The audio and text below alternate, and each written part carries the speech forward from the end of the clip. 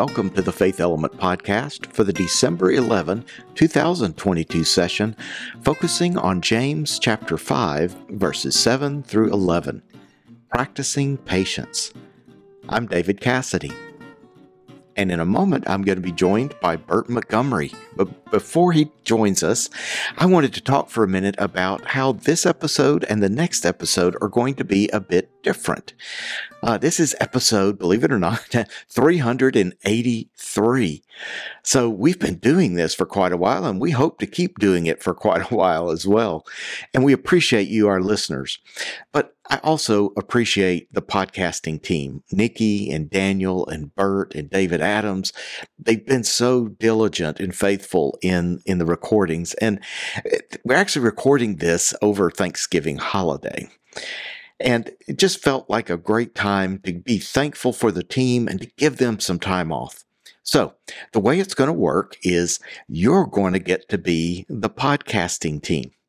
I'm going to introduce Bert in just a moment and let him do the intro, which is awesome, by the way. And then it'll be your turn to basically take our place and in your group discuss this passage, discuss Bert's intro, react to it, tell stories, do the things we typically do.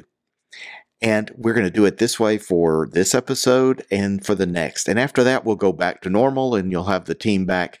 But I really feel good about giving them a break and honestly turning the mic over to you. So I hope you'll enjoy Bert's intro and also conversing among yourselves about this text, particularly this text during Advent. And so with that, I turn it over to Bert with the intro for December 11. I love the letter of James. It is short, sweet, strong, challenging, and practical. It is a letter to Christian churches that does not simply play theological mind games for the sake of rational doctrine. Eugene Peterson says that the letter of James asks, what good is a truth if we don't know how to live it? So on this third Sunday of Advent, we have this passage from the letter of James, chapter 5, in which we are instructed in a way to live, in a way to act. And for this passage, that is to be patient. We must be patient, James says. Let's strengthen our hearts. Stop our grumbling and complaining and bickering with one another. Hold on, persevere. Be patient in our suffering.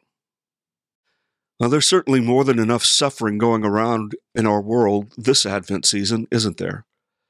Russia's ongoing war against the Ukrainians, our overcrowded, underfunded, and understaffed prisons in our own country, healthcare profiteering, denying millions life or death care, and denying millions more a simple, basic, decent quality of life, and mass shooting.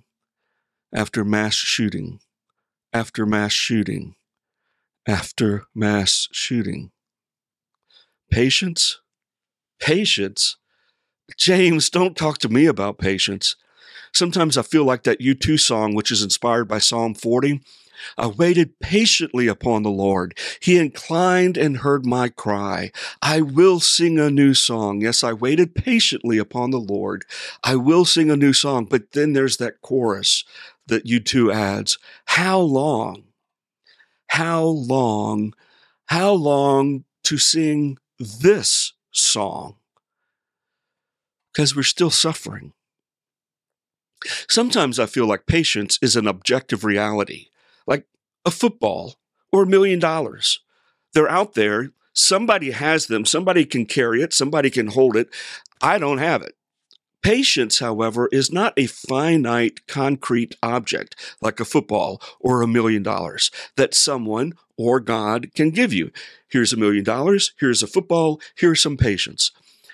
Rather, I think patience, biblically speaking, including in the book of James, is a lifestyle, and it takes practice. It develops and grows with you, or it gets weaker and weaker when we don't use it. Patience involves choosing to put up with things, even people that we cannot avoid. And it's not so much that we choose to be around them as much as we can't not be around them, or we cannot be among these things. So we're going to accept that it's there and wait. Wait it out. It means accepting discomfort, accepting annoyance, accepting misfortune, accepting even pain, and choosing to endure it rather than simply complain and not do anything or give in to despair. Stay focused, a coach might tell his team when a team is losing, or her team. Keep your eyes on the prize, the civil rights marchers sang when they were getting beaten down in the streets. Because suffering can wear down on our patience until we think there's no patience left, until we give up. But patience may be a verb as much as it is a noun, because the more we use it, the stronger it gets, and the more it generates more patience as we continue to persevere and endure another day, another day. Now, Martin Luther King Jr. is exactly right when he explains why we can't wait when all sorts of people who were benefiting from a system told the nice African American folks, just wait a little bit longer. Smile and accept your suffering. But at the same time, we must wait, because even like the civil rights marchers in the streets, suffering is going to continue, and all good things take time. The Advent season is about waiting. It's about longing. It's about expecting the coming of the Messiah, the Christ child, into this world that so desperately needs a Savior. Advent is so radically countercultural, as is the notion of patience.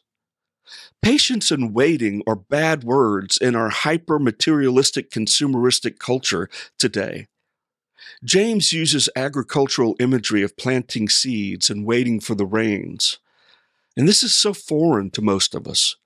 I don't have to wait on seasons to get the food that I want. I don't have to wait months to see results. Regardless of the weather, I can get on my smartphone, open an app, and within 2 hours have groceries of almost any kind, in season or out of season, brought to my door. Our lives and our expectations and our culture today are best characterized by the Queen song, which proclaims, "I want it all, and I want it now." We have so little patience. One of the things James tells us to do more than a few times in his letter is to pray. And we've often been told, pray for patience, and we should. But I've been thinking, maybe then rather praying to God to give it to us, like a kid asking Santa Claus for a pony, maybe prayer is actually an act of practicing patience. Inasmuch as suffering and endurance involve situations, events, hardships, people we cannot avoid, maybe practicing patience through prayer is something we can learn to do. Maybe it's best modeled for us in Reinhold Niebuhr's famous Serenity Prayer. The first part is the one everybody knows because of AA and different recovery groups. God, grant me the serenity to accept the things I cannot change. There were people around me, situations I'm in, things going on I have no control over. Help me to accept this is my reality. Then give me the courage to change the things I can within the situation over which I have no control. There are a few things I do have control over. Help me to know what I can control from what I can't. The wisdom to know the difference. That's the most famous part. But then Niebuhr's prayer continues, and I think it contains the spirit of James's letter. Living one day at a time, enjoying one moment at a time, accepting hardship as a pathway to peace, taking, as Jesus did, this sinful world as it is, even though it is not the way I would have it be. Trusting that Christ will make all things right if I surrender to His will, rather than fighting a fight to make everything bend to mine.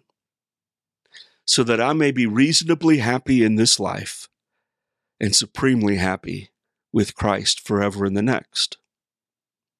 Now, I've taken a few liberties there and had a little bit of a paraphrase, but you can look that up and see the basic thing there.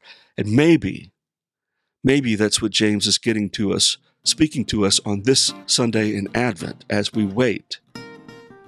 And as we learn to wait and do patience.